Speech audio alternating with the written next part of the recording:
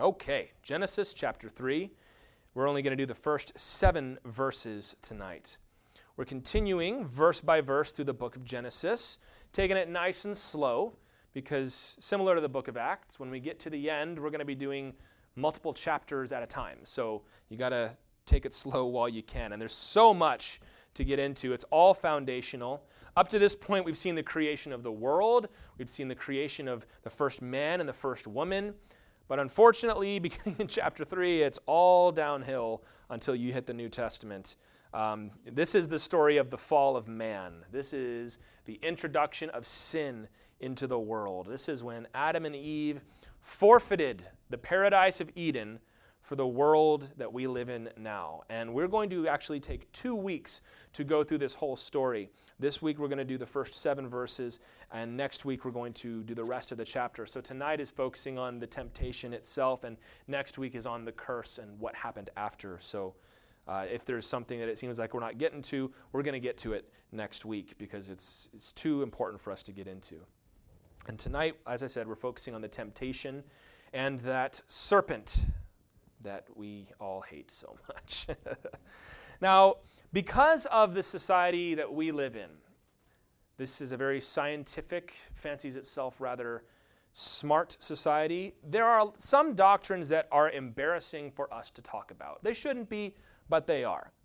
And I think that applies nowhere more to the belief in the devil. You can say you believe in God. People will respect you. You can have a conversation. They'll listen to you. You maybe even talk about angels and demons and like, okay, I mean, maybe there's something there. Who knows? But the minute you say the devil, all of a sudden you're a Looney Tune. All of a sudden you have gone outside the realm of what we can talk about respectably, and it's laughable, unfortunately. And I think that there have been a lot of, like I said, cartoons that have made the devil out to be something to be laughed at and something to be flippantly dismissed. But you've also got a lot of wacky preachers that have done a disservice to the church by making the devil out to be way more than the Scripture does. And then by giving the devil credit for a lot of things that he probably doesn't deserve credit for. And people see that and they don't want anything to do with it. But I'm not interested in either of those things. We're interested in what the Word has to say. And the Bible makes it clear that the devil is very real and that he is our greatest enemy. 2 Corinthians 4, verse 4 says, "The God of this world has blinded the minds of the unbelievers to keep them from seeing the light of the gospel of the glory of Christ, who is the image of God." Why are people not responding to the gospel? It says the God of this world, the little g God, Satan, the one who rules over this world, the usurper, has blinded their eyes.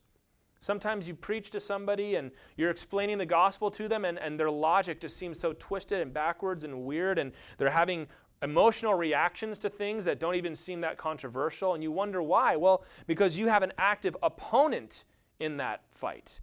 It's not just you. You have an enemy who hates you, hates the gospel, and hates the person that you're trying to evangelize.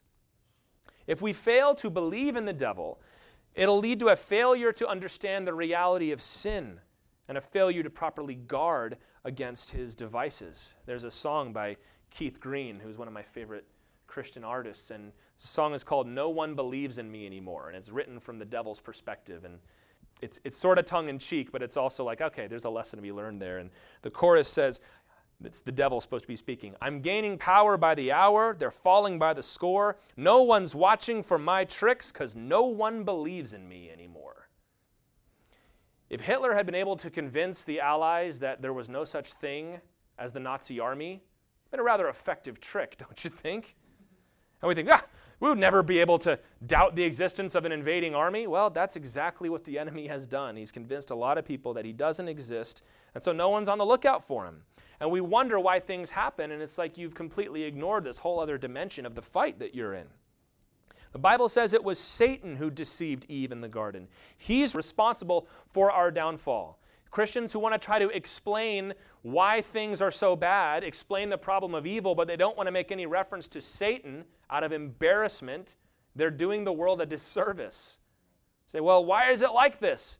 You say, well, because it's not the Lord. Well, then whose fault is it? The devil's? Yeah. That's what the Bible says. Every evil in the world began in this story right here, and the devil is out to get us still. Thankfully, the Bible says that we do not have to be outwitted by Satan. 2 Corinthians 2:11 says, "For we are not ignorant of his designs." We know what he's up to. We know how he operates. We know what he does, and we're going to draw some of these things out as we go through this. We're going to see how the devil tempted Eve, and through her bad example, we're going to learn how we ought to resist temptation, because you can. The devil has been declawed and defanged at the cross, but he's still out there. He's still desperate to see God's people fail. And it's only through Jesus that we can overcome. But if you are in Christ, the devil has no further authority over you unless he can convince you to do something sinful. And we're going to study how to avoid that today. Let me read these 7 verses, and then we'll back it up and go a little slower. Now the serpent was more crafty than any other beast of the field that the Lord God had made. He said to the woman, "Did God actually say, 'You shall not eat of any tree in the garden'?" And the woman said to the serpent, "We may eat of the fruit of the trees in the garden, but God said, 'You shall not eat of the fruit of the tree that is in the midst of the garden, neither shall you touch it, lest you die.' But the serpent said to the woman, 'You will not surely die. For God knows that when you eat of it, your eyes will be opened, and you will be like God, knowing good and evil.' So when the woman saw that the tree was good for food, and that it was a delight to the eyes, and that the tree was to be desired to make one wise, she took of its fruit and ate, and she also gave some to her husband who was with her, and he ate. Then the eyes of both were opened, and they knew that they were naked, and they sewed fig leaves together and made themselves loincloths." So let's back up to the beginning of this horrible story, and just look at that first sentence. Now the serpent was more crafty than any other beast of the field that the Lord God had made. We're introduced here to this serpent, which says is more crafty, more sneaky, more cunning. That word is actually translated in Proverbs often as wise or prudent or shrewd, but here there's obviously a sneaky element to it. And this serpent is an interesting figure here because we don't see it quite like this ever again. Now, there's 2 terrible ways to read this, and I'm going to blow through them very quickly because they're not really worth your time. The first is that this story is a fable. It's like the tortoise and the hare. It's got a talking snake. It's got some people that eat a fruit, and then that ends up being the curse that falls on the whole world. It can't possibly be real. To which I would say, why not?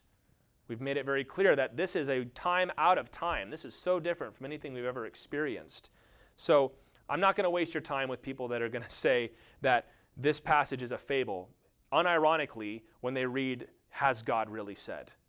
When you read a passage where the serpent says, "Has God really said?" and then you say, "Now this passage isn't true," it's like, okay, I'm willing to stake my claim on taking it literally. But there's also some people, and this is a new one that I've heard, and some people have picked it up and ran with it, that, well, what this is that this is an insight to our evolutionary past, because we evolved from monkeys, and monkeys lived in trees, like the Garden of Eden. And the thing the monkeys had to look out for was snakes living in the trees. So we invented this legend about how we were forced to leave the trees by the snakes. And it's like, first of all, where do I start with that? But first of all, when something evolves over millions of years, are they remembering? Do monkeys tell each other this story? It's ridiculous, and I'm not going to waste your time anymore with that. But that still raises the question, what is this serpent? More importantly, why is he talking? And why is there a wicked creature in God's garden paradise? Now, that word for serpent is nachash in Hebrew. It just sounds evil, doesn't it? Nachash. And there's no secret to that word. It just means snake. But it is interesting when you look into this because it's very closely related to the word for bronze in Hebrew. You remember in 2 Kings when the king broke the bronze serpent that Moses had made, and it was called Nehushtan. Nehush is very close to Nachash, which is the word for snake. So some people have speculated maybe it's related to the word for bronze or shining. And it's also very close to the word nachash, but it's, if I'm not mistaken, a short A instead of a long A. It means divination or magic, which both of those kind of fit because you've got this demonic being, shining one, I guess you could say, and dark magic. But then, of course, the question becomes, did those words come from this word, or did this one come from that one? So it's hard to know. There's not really a clue every time you look into the background of the word, but it is interesting to look into, I think. And now some people will say, all right, so we've got a snake. Why is the snake talking? And I have heard some speculation. Well, every animal could talk in the garden. It's not what it says. And that's really as much as I can say about that. I mean, I suppose it is technically, theoretically possible, but that's what's called an argument from silence. It's like, well, it doesn't say that they didn't all talk. It's a bad way to do Bible study. If it turns out that they could all talk and then the Lord took that away from them, that doesn't change my faith in any way, but it does not say that here.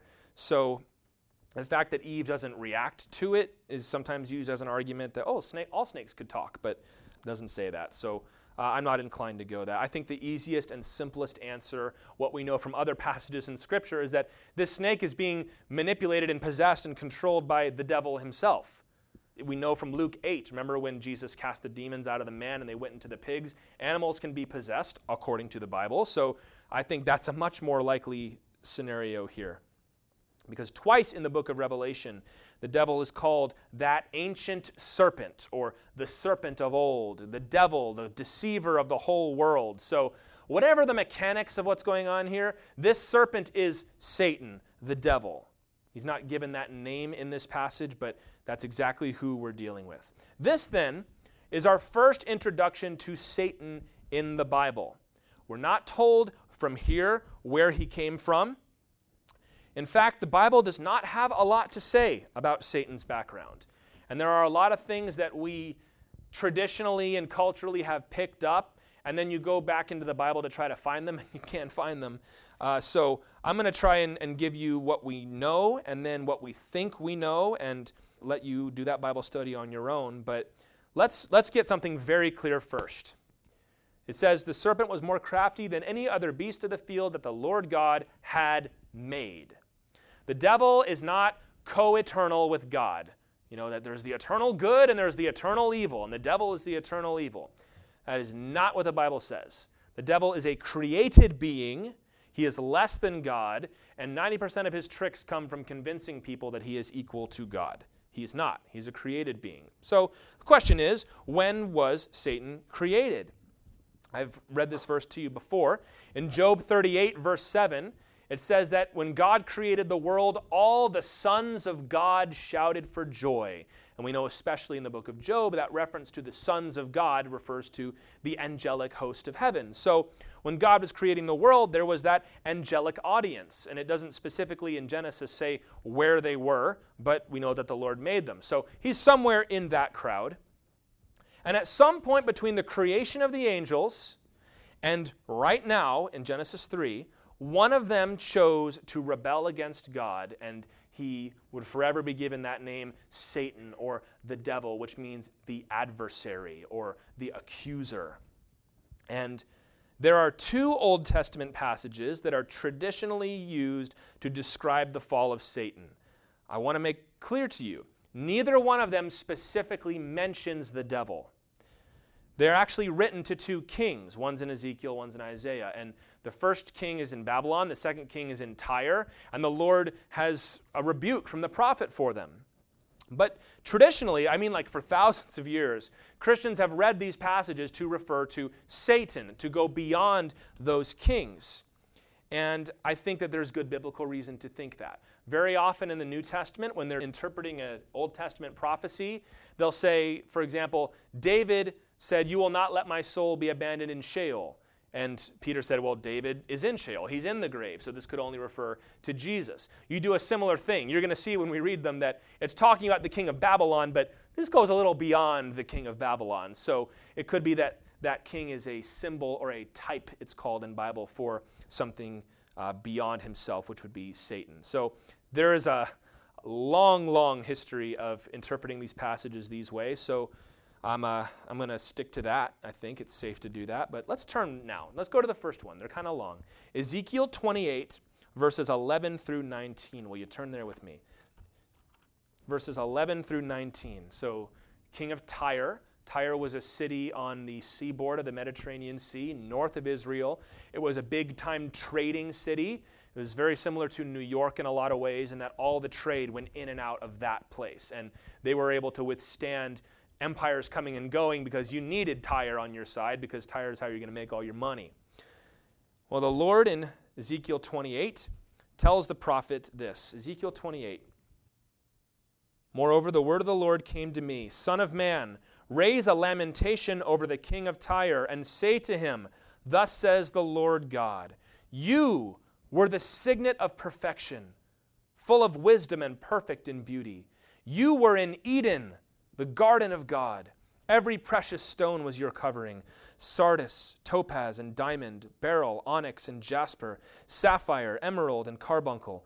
And crafted in gold were your settings and your engravings. On the day that you were created, they were prepared. You were an anointed guardian cherub. I placed you. You were on the holy mountain of God. In the midst of the stones of fire you walked. You were blameless in your ways from the day you were created till unrighteousness was found in you.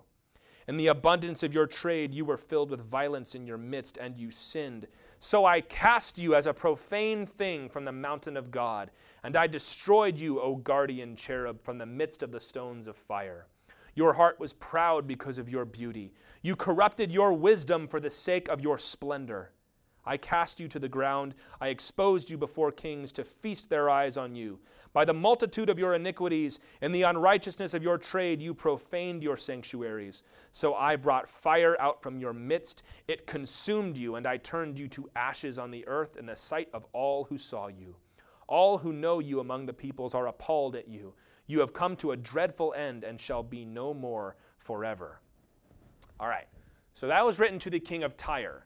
Do you see how this goes a little beyond the king of a city on the Mediterranean seaboard? You were in Eden. You were a guardian cherub covered with jewels and gems.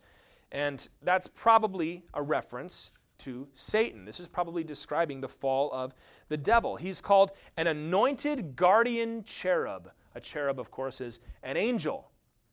And don't think of those little babies with wings now when you think of that, all right? This is a fearsome, burning angel. And he talks about him being covered with stones and flame and jewels and all that, and saying, you were the most beautiful thing I created, and you were in Eden on the mountain of God. Some have then taken that to mean that Satan may have been the one originally who was given authority to govern the world in a spiritual sense, but it's be a bit of a stretch to say that for certain from there. And he says he was on the holy mountain of God, but God cast him out because your heart was proud because of your beauty. Your heart was proud because of your beauty. Satan saw how God had created him and was lifted up with pride, and so God cast him out. That's the first one. The second one, if you turn to the left a little bit, is in Isaiah chapter 14, and we're going to read verses 12 through 15. This one's a little shorter. This one is a very long passage, so I've condensed it. This is to the king of Babylon. Babylon very frequently in the Bible is used as a symbol of Satan or of wickedness. And so we're going to just read verses 12 through 15 here. How you are fallen from heaven, O day star, son of dawn. How you are cut down to the ground, you who laid the nations low. You said in your heart, I will ascend to heaven above the stars of God. I will set my throne on high. I will sit on the mount of assembly in the far reaches of the north. I will ascend above the heights of the clouds. I will make myself like the Most High. But you are brought down to Sheol, to the far reaches of the pit. So again, to the king of Babylon, but it's a little beyond the king of Babylon. I will ascend my throne above the stars, above the Lord. I will be like the Most High. This is where you get more of the devil's motivation. So that Ezekiel passage gave you his place in the world. He was an anointed cherub. He was in Eden. He was glorious. He was beautiful. And the Lord cast him out because of his pride. Well, in Isaiah, you get a little more insight to that. It's what's often called the 5 I wills of Satan. He wanted to set himself up as God and rule over the world. This also, by the way, is where we get the name Lucifer. It says, how you are fallen, O day star, son of the dawn. If you are familiar with I believe it's Roman history, Lucifer was the name of one of the gods that they worshipped, and he was the god of the morning star. The word Lucifer, Lucy is like lux, it means light, and fer means to bear, so light bearer. He was the one that brought the morning star. So very similar to how Satan is described here in the book of Isaiah. So the Christians adopted that Roman name for Satan, and that's why we refer to him as Lucifer. It's a reference to that passage here. So when you take these two together, you get a picture of who the devil is. An exalted angel in heaven who was cast down because of his pride and rebellion. Jesus said in Luke 10:18, I saw Satan fall like lightning from heaven. And in Revelation chapter 12, another symbolic description of Satan, it says, Revelation 12, 3 through 4, a sign appeared in heaven. Behold, a great red dragon with 7 heads and 10 horns, and on his heads 7 crowns. So this is the ultimate wicked serpent, right? A giant dragon with 7 heads. His tail swept down 1/3 of the stars of heaven and cast them to the earth. As I've already mentioned tonight, the stars in the Bible are very often used as a reference to angels. So that passage where it says that the dragon threw down 1/3 of the stars of heaven, we take that to be a reference to the fallen angels that go after Satan. And I guess you could say that 1/3 of the angels went after him in that rebellion. That's where that comes from. So we know Satan is a fallen angel who took a great host of angels with him. Jesus says in Matthew 25 that hell was prepared originally for the devil and his angels, and we call them demons now. So this is who we're dealing with. That's what the Bible has to say about the devil. Anything beyond that, you get into the realm of speculation, and you really need to be careful. You can have your opinions, but you want to make sure you hold them loosely and stand firmly on the things that the Bible says clearly. So this is Satan, but why is he here? Why is he in the Garden of Eden using this snake as a mouthpiece to deceive humanity? Well, first of all, you need to understand God permitted him in the garden because God does not compel obedience from people, does he? He desires us to freely give him our love and our worship and our adoration. And, you don't do your children any good by keeping them away from temptation. And if you can force them to always do the right thing and always say, I love you, and always obey, well, it's not true free love, is it? And this is what the Lord wanted. So he allowed the tempter. But secondly, you need to understand the character of Satan. Why is he doing this? Well, his name, as I've said, means accuser. And most of the stories that have the devil in them, he's accusing somebody. In Job chapter 1 and 2, he's coming up to God and saying, God, Job is a hypocrite. You take away all his stuff and he's going to curse you to your face. Zechariah chapter 3, Satan is accusing Joshua the high priest. It's a symbol of the nation of Israel, saying, you can't redeem them. Look at what they did. You're a just judge. You can't let them go free. He's an accuser, an adversary. You could put that as prosecuting attorney. I think that the devil looks at humanity and just despises it. He sees people as inferior. He sees them as worthless. And because he is thwarted in his sinful ambitions, he's out to ruin the rest of the world. So what does he do? He pushes people to be their worst selves. I know what you're really like, and I can prove it. I'm going to tempt you and lead you away and leave you on the ground full of sin, full of brokenness, and say, see, that's what you really are. And then to accuse us before God and try to compel God to judge sin because God is just, he must judge sin. Satan is a ruiner. He wants to ruin everything. There's nothing good about him. John 10:10 says, the thief comes only to steal, kill, and destroy. There's no love in Satan. There's no splendor in the devil. It's a very strange thing, and this is a little rabbit trail, but if you've ever read Paradise Lost, it's the English epic poem of the fall of man, and you read it, and it's not scripture, but it's very edifying, I think. But when I read it, I looked at a lot of the stuff that's surrounding, like the introduction to the book and some of the things around it, and people now are starting to read that story with Satan as the hero of that story. It's like the weirdest, I'm like, it's the devil. This is not the good guy. What are we doing? But people see that and they, well, there's something noble about that. No, there's not. There's nothing noble about Satan. It's weird to have to say that. But that's his character. He hates life. He hates people. He hates the world God has created it. He wants to dominate it or destroy it. And there are people like this too. Have you ever met someone like this? They feel that they've not been given all they deserve. I'm better than this. I've known some very smart people that get like this because they feel I'm smart, I'm capable, I should be up here, I'm not. They look down at everyone else. I should be better than you, but I'm not. I should be above you, but I'm not. And they then feel no guilt in lying, hurting, deceiving people. And to use a very technical word here, that's demonic. It's devilish. When people say things like, people are a plague on this world. You've heard people say things like that. That's not godly. We're made in the image of God. The Lord doesn't say things about us like that. That's devilish, you could say. So here he is. He's disgraced. He's cast down from his exalted place, sneaking around to lie and deceive so that he can destroy what God has made. If I can't have the world, nobody can have the world. I'm going to ruin it. Well, what does he say? At the end of verse 1, he said to the woman, "Did God actually say, 'You shall not eat of any tree in the garden'?" And the woman said to the serpent, "We may eat of the fruit of the trees in the garden. But God said, 'You shall not eat of the fruit of the tree that's in the midst of the garden, neither shall you touch it, lest you die.' But the serpent said to the woman, 'You will not surely die. For God knows that when you eat of it, your eyes will be opened, and you will be like God, knowing good and evil.'" Now here's the conversation that the devil had with Eve that would ultimately, of course, lead to her sin, the sin of her husband, and the curse upon the whole world. To remind you, you know this, the only prohibition that God had put upon Adam and Eve in this garden was do not eat of the tree of the knowledge of good and evil. So Satan's goal here is to get Eve to eat the tree of the knowledge of good and evil. And that opening line there where it says, "Has God actually said?" Did God actually say? This is actually tough to translate in Hebrew because it's very idiomatic. In Hebrew, it's af ki amar Elohim. And that word for af, it means like indeed, or it can even be like a scoffing noise, like ah.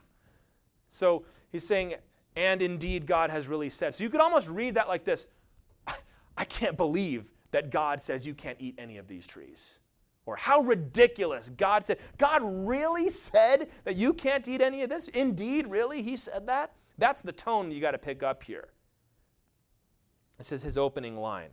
Henry Morris said, "Sin always begins by questioning either the word of God or the goodness of God or both." This is what the devil does. Did God really say? It begins by getting us to question God's word. And here's what he does. You question God's word while you try to maintain belief in God's character. Listen, this is what God's word says. And God is good. So this can't be right because that's not good. We still love God, but there might be some mistakes in his word. I thought God loved you, Eve. He wouldn't tell you not to eat any of the trees here.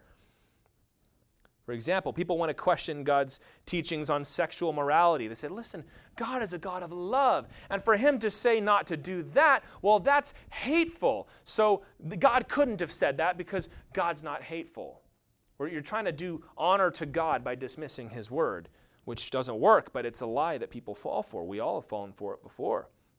That simple phrase, did God really say? It slips into way too many conversations. You need to be aware of this. Be aware of that phrase coming up in different ways. Did God really say? Did God really say that? You can hear this sometimes when you hear pastors preaching or you hear certain folks talking about the Bible and all this big academic language, this really passionate stuff. It all really boils down to, come on, guys, did God really say that? We're really going to believe this book? That's his goal. He's trying to undermine the word of God and therefore the character of God. And we can see how his strategy plays out here. So we're going to run through 4 things if you're taking notes. 4 moves. If Satan is playing chess, these are his 4 moves right here. And I think this will help us in our own lives in being able to watch out for this stuff. So first thing he says is, did God actually say you shall not eat of any of the trees of the garden? Number 1, this is Satan's move. He goes too far. He says, wow, God said you can't even eat any of these trees? That was obviously not true. Why would he say that? Here's what the devil does. He will say something that is 3 steps too far and allow himself to be backed up 2. So now he's gained one step when it looks like we've won a victory. Ha-ha, we pushed him back. But now we've gone a little too far. Do you see how Eve responds? Eve responds herself by saying, oh yeah, we're not even supposed to touch it. That's not what God said. God never said don't touch the tree. He said don't eat the fruit of the tree. So what Satan does is he tries to yank her 3 steps ahead, and she backs up, but now she's backed up to 1 step beyond where she should have been in the first place. They were allowed to touch the tree, and they were allowed to eat of every tree except one. He's made this conversation not about the liberality of God's permission, but about the restriction, the one thing that God said they could not do. And in her attempt to stop the serpent from going too far, she herself had intensified the commandment, which she should not have done. This is something we got to watch out for, guys. When people will say something wild about God's word that's obviously not true, they're probably not going for a touchdown. They're probably just going for a first down. They just want to move the ball forward a little bit. And the world will do this, and you'll see sometimes theologians or pastors or whoever, politicians, I don't know, they'll say something crazy. They'll do a Hail Mary pass. And what always happens, if you're a Miami Dolphins fan anyway, Tom Brady throws a Hail Mary pass and you barely break it up. So now the defense is spread out and you're in your prevent defense, so what's he going to do? They're going to run the ball right up the gut and get 7 quick yards. That's what the enemy tries to do here. He says, you're not allowed to eat any of this? No, we're allowed to eat all of it, just not that one. We're not supposed to touch that one. We've moved the ball. Got to watch out for that. Second thing, he opens a conversation. We are now discussing God's word. They are evaluating God's word. It is never a good idea to get into a discussion about the merits of God's commandments with somebody who hates God. Not every theological debate is worth your time. Sometimes you lose more simply by having the conversation than by walking away. Sometimes we've got to be willing, guys, to say, I'm not having this discussion. Wow, God said you can't eat any of the trees of the garden? No, the Lord said we could eat all of them except for that one. That seems a little intense, doesn't it? I'm not talking about this with you. I'm not going there. Because by even entering into that arena, we have said, okay, what's up for debate? Is it right that God said? We don't debate that. We've got to be careful, you guys. In our desire sometimes to be wise, to be open-minded, to seem fair, sometimes even an attempt to be winsome to a non-believer, we'll have a debate about something that is not up for debate. There's a difference between explaining what God says and playing ping pong back and forth. Something settled by God's word is not up for debate. One of the greatest examples I've ever seen of this, long time ago, I guess several years, but it was Rick Warren, who's a pastor in California, was on the Piers Morgan show. And they were discussing gay marriage, and Piers Morgan leans forward and he says, haven't we learned by now that gay marriage is acceptable? It's time for an amendment to the Bible.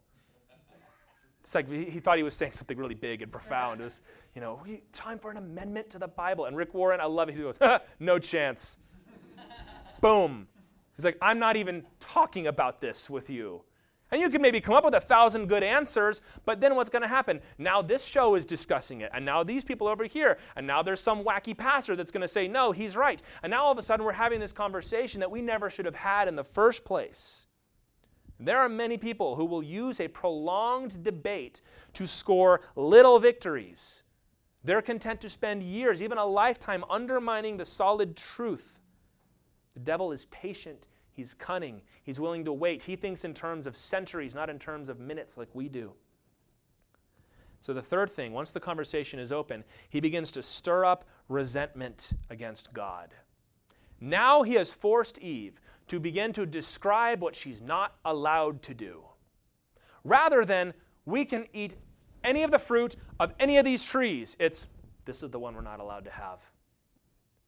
He's hinting to her that God is jealously holding something back. God knows that your eyes will be opened. God's keeping something from you. Rather than saying, God would never do that. She's like, maybe you're right. Eve is in the Garden of Eden. And the devil, though, is convincing her that there's something more. He's inserting his own bitterness into the conversation. And he's framing God as the bad guy. Because now what is the conversation? We're affirming God's word, but now we're questioning God's character. Do you see the move that he's made? Before we're questioning what God said, but we were keeping God's character intact. But now what he's saying is, yes, God said that, but it was unfair for him to do that. Now we're affirming the word, but we're questioning God's character. And it's all going to collapse in a few minutes here. The most common one you'll hear is, yes, God is going to send people to hell. But isn't that tragic? Isn't that just the worst thing? I don't know why God would do that. I wish he wouldn't do that. What are we doing? We're saying that what God is doing, this is what it says, but it's not right, it's not fair, it's not kind, it's not loving. I wish it was different. All of a sudden we're questioning God. You can always tell a wolf in the sheepfold by the way they talk about God's word. If the word, the Bible, the commandments of God, if they're spoken of as a burden that we've got to overcome, yeah, I know it's hard, but it's what the Bible says, it's what we got to do. Watch out, because that person has no love for God. Remember what the people said in the book of Acts when the gospel was preached to them? When the jailer in Philippi saw that God had set Paul and Silas free, he got on his knees and said, "What do I do?" That's a godly response. I love this story. There was a man back in Virginia that we had prayed for a long time. He finally gets saved. He had been into drugs. He had been into everything you can think of. Finally, it all collapsed on him. He comes to the church and he says, all right, it's time to get this right.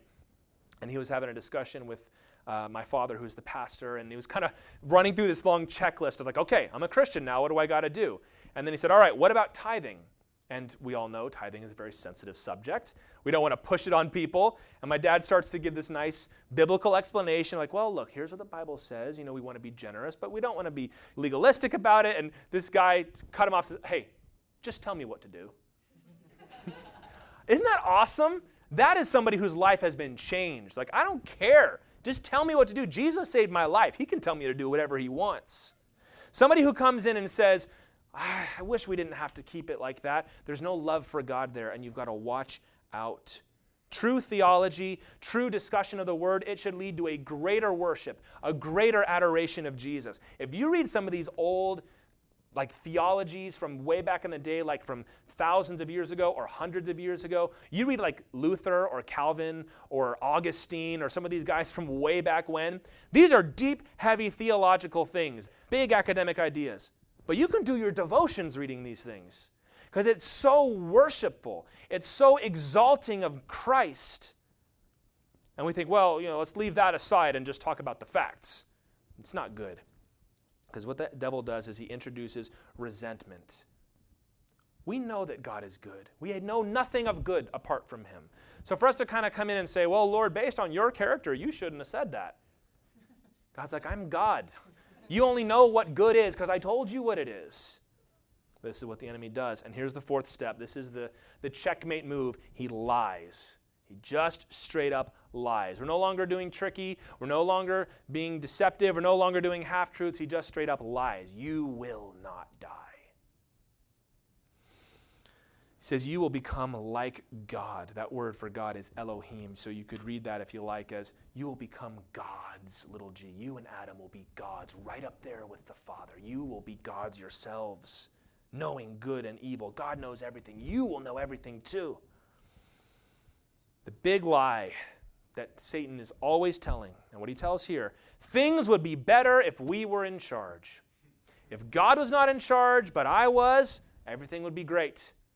If you and Adam knew good and evil just like God did, you'd be able to come up with a better system. Don't you love how Satan projects his own sin onto God? God's jealous of you. Who's jealous of who right here? Satan's jealous of God. And he's trying to tell Eve, it's God's the one with the problem, not us.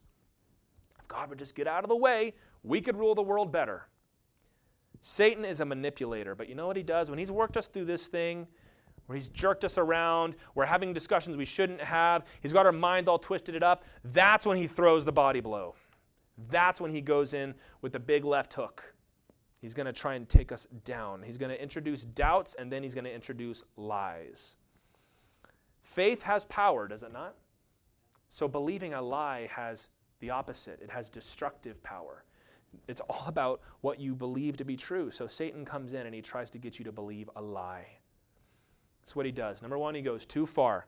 He goes for a Hail Mary, and then when the defense is spread, he runs it right up the gut. Number 2, he opens a conversation that should not be had. Number 3, he stirs up resentment against God. And number 4, he lies. Those are the tactics of Satan. You've got to watch out for them. You can see this in 1,000 different versions out there. When people are saying wacky things, okay, maybe that was a little too far, but let me back it up. At least we know this, right? Can we at least have a discussion? Okay, sure, maybe there's some problems we can look at, and next thing you know, it's just, okay, yeah, I think you're right, but that's really a shame that that's the way it is, isn't it? Yeah, you know what? God's not good. You're right, he's not. Watch out for that. Ephesians 6:11 and 12 says, "Put on the whole armor of God, that you may be able to stand against the schemes of the devil. For we do not wrestle against flesh and blood, but against the rulers, against the authorities, against the cosmic powers over this present darkness, against spiritual forces of evil in the heavenly places." That's your enemy. Satan has been at this for a long time, and he's very good at it. I think the most common open door to a bad decision that Satan gives is, I know what the Bible says, but surely there's a middle ground somewhere. We want to be balanced, right? You don't want to be crazy. You don't want to be so dogmatic. I know that's what the Bible says, but that's the principle, but the principle has to be lived out, and then now he's got us. We need to stand on God's word and trust in his character. When somebody wants to say, I don't know about what the Bible says, well, then I'm not having this conversation. I don't know if God is good all the time. Then we're not having this discussion. We have a separate discussion to have, which is that God is always good and his word is always true, so that we can succeed where Eve failed. Let's read verse 6. Most tragic verse in the Bible right here.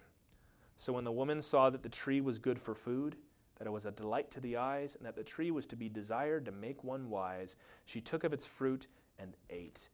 She also gave some to her husband who was with her, and he ate."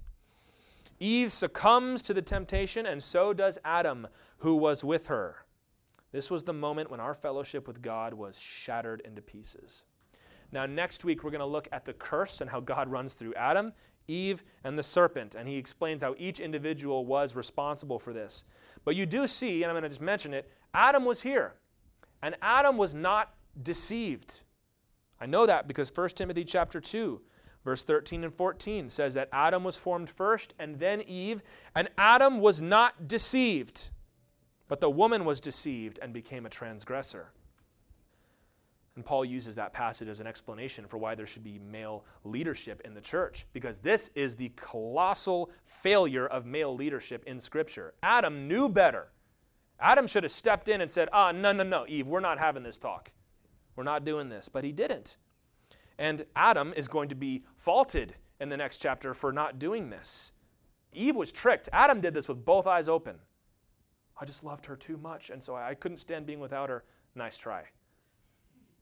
But we need to remember this too, because there's a insidious feminist movement that pushes against the church and says, no, see, it's not right for us to blame Eve. She didn't do anything wrong. God blames Adam. Eve was absolutely at fault for giving into temptation, for taking advantage of Adam's love for her, for not listening to the headship that God had given to her husband. And the Lord is going to talk about that more next chapter, but we just need to remember, you can't say, well, it was Eve's fault and Adam had nothing to do with it.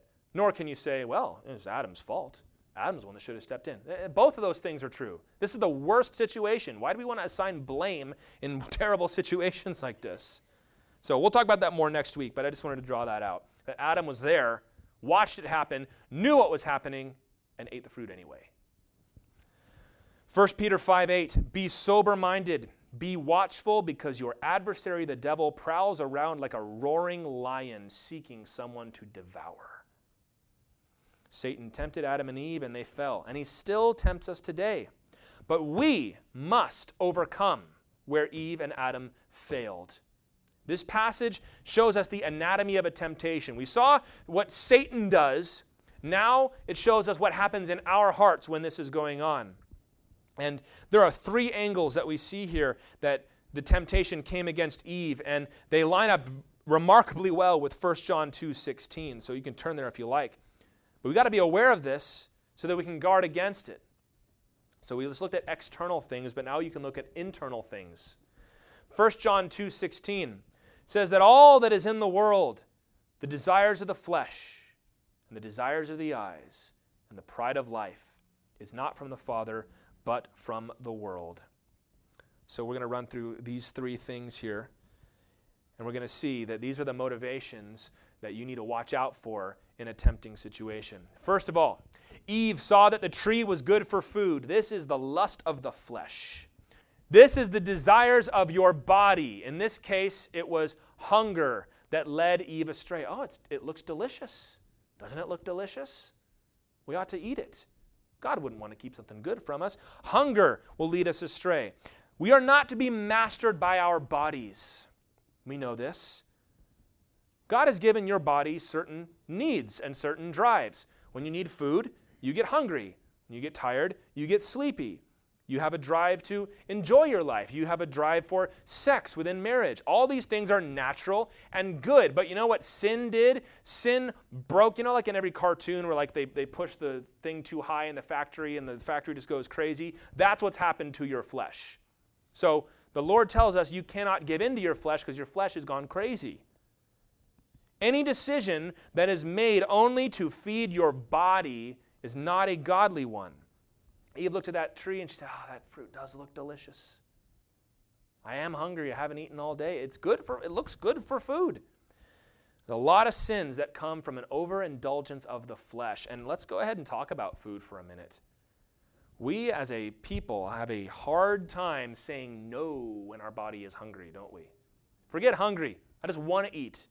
I'm just driving by the restaurant and it looks good. I'm bored. I'm going to eat. And I'm going to eat past being sated, and I'm going to eat to the point where I'm just feeding my flesh and it's become gluttony. We don't like to preach on that sin because we're all guilty of it. But it's still not good. And you can apply that to any drive of your body. Being lazy instead of sleeping like you're supposed to. You need to discipline your body to be able to deny yourself in these moments. So when the temptation is coming and your flesh is just roiling, sometimes you get angry and you can feel your body just wants to get angry, right? I always feel anger like right here. You can feel it coming and you're like, it would feel so good just to turn it loose. You got to watch out for that and say no. Teach your body to say no to itself. Second thing, Eve saw that it was a delight to the eyes. This is the lust of the eyes. The desire to have, the desire to possess. This is materialism. It's a beautiful fruit. I want to touch it. I want to have it. I want to possess it. Is there anything wrong with money or possessions? No, there is not. Just like there's nothing wrong with the desire to eat or sleep. But when we become covetous, when we become avaricious, I want to have something that I don't have, that's not godly. That's when you are owned by the things that you own. And you know what? You do not have to be rich to be guilty of that. In fact, a lot of times it's the poorest people who are the most obsessed with money and stuff and having things. It's sinful. Jesus told us to renounce these things. There were some people, they wanted to follow Jesus, and Jesus said, if it's going to work, you better sell everything you have. It's not going to work otherwise.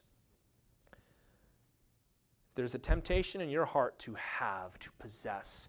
If the thought of going and becoming a missionary around the world or in the next town over becomes just heart-racingly terrifying to you, because I'd have to sell the house.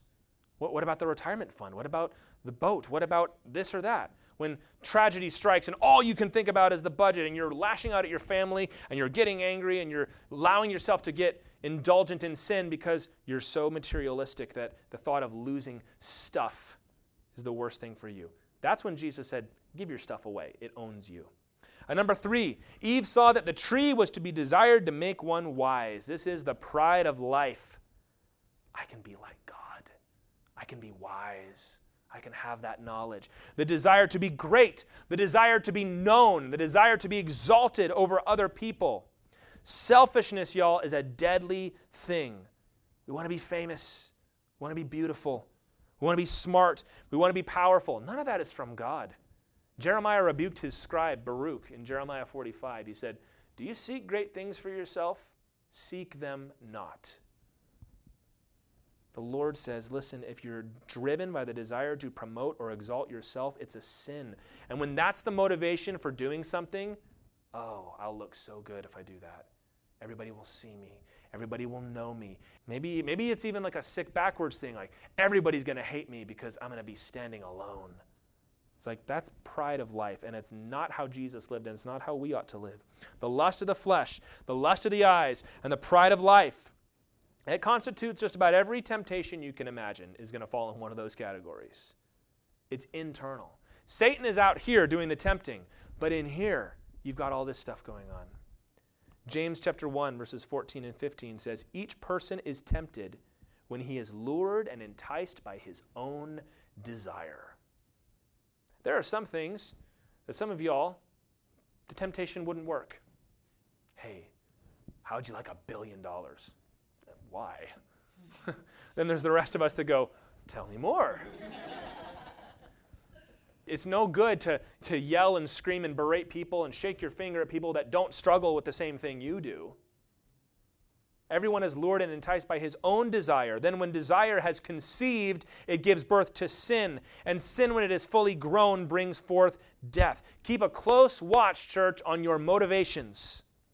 They can tell you if you're about to make a holy decision or a wicked one. If you think, should I do this or should I not? Ask yourself, why am I doing it? Because I want that thing. It's the lust of the eyes. It'll feel so good, lust of the flesh. So I'll finally get back at them, pride of life. Watch out, you guys. This is how Jesus overcame temptation. He didn't let himself come into the conversation. The devil shows up. Hey, if you're the Son of God, why don't you turn those stones into bread? I know you're hungry. Jesus said, it is written, man shall not live by bread alone, but by every word that comes out of the mouth of God. He's not having the discussion. He's not bringing himself into it. It is written.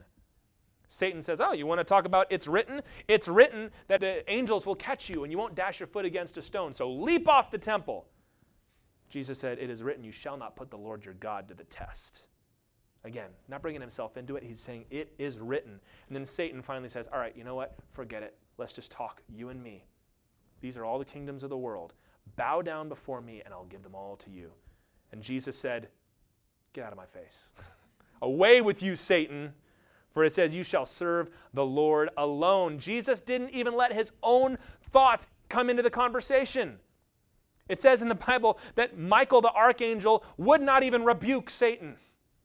A lot of folks don't want to walk around, devil, I rebuke you in Jesus' name. Michael the archangel wouldn't even do that. He said, the Lord rebuke you. I'm not talking to you. We spend way too much time talking to Satan, talking to the wicked one. A lot of folks and even people I love, but I think they're wrong on this. They say when you come across somebody who's demon-possessed, you got to talk to him, you got to get his name, you got to get his serial number, you got to find out what it is, and then it's like, listen, when Jesus talked to the demons, what was the first thing he said? Be silent. Enough people have been listening to this thing. It's time for me to start talking. It's time for you to get out in Jesus' name. He did not bring himself into it. Eve did. Well, we're allowed to do this, but we're not allowed to do that. Don't you want to be wise? Well, yeah, I guess I do. Jesus responded with the word. He did not evaluate God's word. He simply obeyed. He said, no, this is what the Bible says. We're not having this talk. Brothers and sisters, why do we complicate things? We know we have an adversary.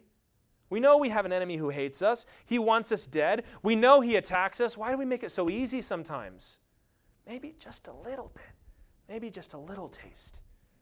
Maybe just a little swearing. Maybe just a little overindulgence. Maybe just a little pornography. Maybe just whatever. We're just a little bit here. Why do we do that to ourselves? I bet you Eve said to herself, I'm not going to touch it. I'm just going to look. I mean, God didn't say we couldn't touch it. I mean, I guess I can touch it. And I guess if I take it off the tree, I haven't really eaten it, but I've got it. And the Lord didn't say we couldn't smell it, did he? Yeah, this really is beautiful. You know what? If I just do it once, I'm sure God will forgive me. That's how it goes, you guys. Verse 7, then the eyes of both were opened, and they knew that they were naked. And they sewed fig leaves together and made themselves loincloths. That loincloth word could actually mean aprons, like they made clothing for themselves. They ate the fruit, and they gained knowledge all right, but it was no joy to have that knowledge. Because the only way that they could achieve the knowledge of good and evil is by first committing evil. So when they knew what was good and evil, they knew what category they fell into. You know, all the legends that the world has of, for example, Prometheus bringing fire to the people, bringing forbidden knowledge from heaven to the people. He's always the unsung hero of that story. Aren't we glad that Prometheus was brave enough to do that for us, and the gods were so angry, but it's too late now? That's the devil's own propaganda. He makes himself the hero of his own story around the world. This was the worst possible thing that could have happened. And we're going to discuss more next week exactly the change that had come over Adam and Eve. But in short, they had knowledge of themselves, they had knowledge of their own sin, and they couldn't handle it. Don't look at me. Never once had they had to say that. When you do something sinful, you don't want to look people in the eye, do you? You're dodging, you're looking around. You don't want to look right at people. They've never experienced that before. They've been naked and unashamed, and now they look at each other and they say, oh no, don't. We got to go cover ourselves up. We can't do this. Satan had told a half-truth, as he always does. They gained knowledge all right, but it wasn't a blessing. It was a curse. Sin never pans out the way we expect it to, does it? It's passing pleasure, and it turns to ash in our mouths. You got the very stark examples, of course, of the alcoholic or the drug addict who is continuing to pursue this thing that's destroying their life long after they enjoy it. Now, that's a very extreme example, but it also can apply to smaller and smaller things, can't it? Sin never keeps its promises. Sin ruins our lives, and it leaves us empty and ashamed before God. It never pays off, and yet we keep trying it. And as Christians, we come to church, we have a big weeping repentance. Oh, Lord, I'm so sorry. And then we get back up next morning, we feel better and says, okay, well, I don't feel guilty anymore. Maybe let's try that again. When are we going to determine by the grace and the power of God to renounce sin and walk in pure holiness? I'm not touching that anymore. Well, I don't want to be a legalist. Oh, my goodness, if that's not a lie that's been told 1,000 times. I don't know if we should be watching that. Oh, you're a legalist? Oh, no, I don't want to be a legalist. I want to be a Pharisee. And now you're stuck. The church has decided to play games with sin, to walk the line, to see how close we can get. How much can I look just like the world and still technically be a Christian? And then you know what the enemy comes and does? He comes and he pushes, tells the lie, he throws the left hook. He pushes hard. And now people are finding themselves on the wrong side of the line. It happens over and over again. I've seen it so many times. You think you can play games, and the next thing you know, you find yourself on the other side. You know what Jesus said in Matthew 5? You know this one. If your right eye causes you to sin, have it join an accountability group for other eyes. Tear it out and throw it away. For it is better for you to lose one of your members than that your whole body be thrown into hell. And if your right hand causes you to sin, cut it off. Throw it away. For it's better that you lose one of your members than that your whole body go into hell. Jesus is like, if that causes you to sin, get rid of it. If your laptop, your internet connection causes you to sin, get rid of it. If that friendship causes you to sin, get rid of it. If driving that way to work every day causes you to sin, stop driving that way. Whatever it is, apply it to your own situation. If it causes you to sin, cut it off because sin will kill you like cancer. Adam and Eve had lost all the joy of life because of sin. It was gone. When we sin, the joy of worship is gone. The peace that we find in prayer is gone. The delight in the Word of God is ruined because now you have re-erected that wall that stood between you and God. And there is grace and there's forgiveness, but don't let yourself fall into that trap. You can be free to enjoy the things that God intended freely. The devil is a bitter, wicked, evil spirit. He wants to see you ruined and writhing in shame because of your sin. Because that's what happened to him, and he hates everybody else because of it. Resist him, you guys. He has nothing to offer you but death. If every time he handed you sin, you could see that big skull and crossbones warning label on it, you'd be like, I don't think so. But he wraps it up in pretty packaging, and we get tricked.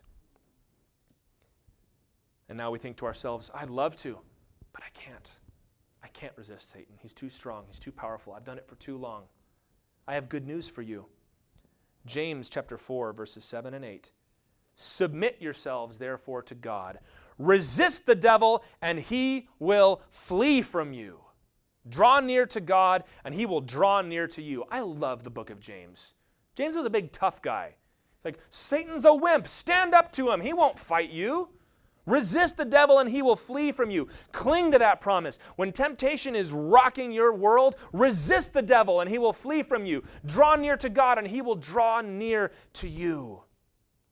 If you resist the devil, he will flee because he's a defeated foe. He's been vanquished at the cross of Jesus Christ. And you bear the name of God, and his Holy Spirit dwells within you. You are a living, walking, breathing, holy place where the Spirit lives. And just like the fire would come out of the holy place and consume Nadab and Abihu when they offered strange fire, when Satan comes up and wants to offer strange fire in your heart, the Holy Spirit wants to fight for you and consume him.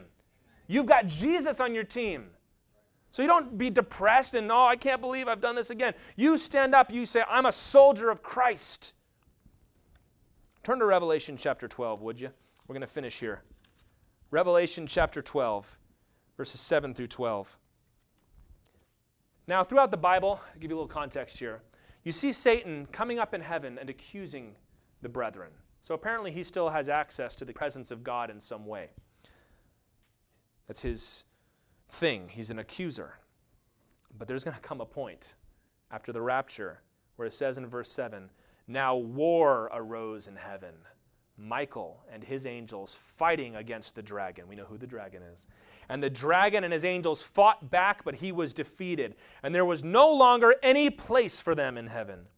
And the great dragon was thrown down, that ancient serpent who is called the devil and Satan, the deceiver of the whole world. He was thrown down to the earth, and his angels were thrown down with him. And I heard a loud voice in heaven saying, now the salvation and the power and the kingdom of our God and the authority of his Christ have come. For the accuser of our brothers has been thrown down, who accuses them day and night before God. And they have conquered him by the blood of the Lamb and by the word of their testimony, for they loved not their lives even unto death. Therefore rejoice, O heavens, and you who dwell in them, but woe to you, O earth and sea, for the devil has come down to you in great wrath, because he knows that his time is short. And that passage goes on to describe how Satan is going to intensify the persecution of the Christians, and he's going to accelerate the kingdom of the Antichrist. But you know what's going to happen at the end? You know where Satan ends up? He gets booted out of heaven. God finally turns Michael loose. Says, Michael, would you please remove this gentleman from the court? Finally gets rid of him. The last place Satan ends up is the lake of fire. Satan has convinced the world that he is the king of hell, that he is the one that rules in hell with his little pointy stick poking people in hell. That's where Satan's going to end up. I said already, Matthew 25, it says that hellfire was prepared for the devil and his angels. The devil is defeated, but he's angry and he's after us. You've got to frame your world by that Satan is after you, but he is doomed. You need to reframe your life. You need to decide right now that your life is a battle between you, the armies of God, Christ Jesus, and Satan, the enemy, the devil. Because Paul wrote to the Corinthians in 2 Corinthians 11:3, I am afraid that as the serpent deceived Eve by his cunning, your thoughts will be led astray from a sincere and pure devotion to Christ. That's where he wants to take you away from. And that's also the solution. Sincere, pure devotion to Christ. Just simply being in love with Jesus. A lot of angry people want to tell you that's not enough. The Bible says that's exactly what you need. The world is a struggle between good and evil. The devil's at work to this day. He's very real, and he doesn't care about any of us. He doesn't care about any cause, any country, any king, any life. He wants to see God's world ruined. But Jesus has already won. He's already won. And one day the devil is going to be thrown into hell, and he's going to have a long time to think about what he's done. And you, Christian, have been commissioned to get out there, storm the gates of hell, and take back the captives that the usurper thinks he owns. This is why, by the way, we insist on the gospel and the forgiveness of sins as the most important thing.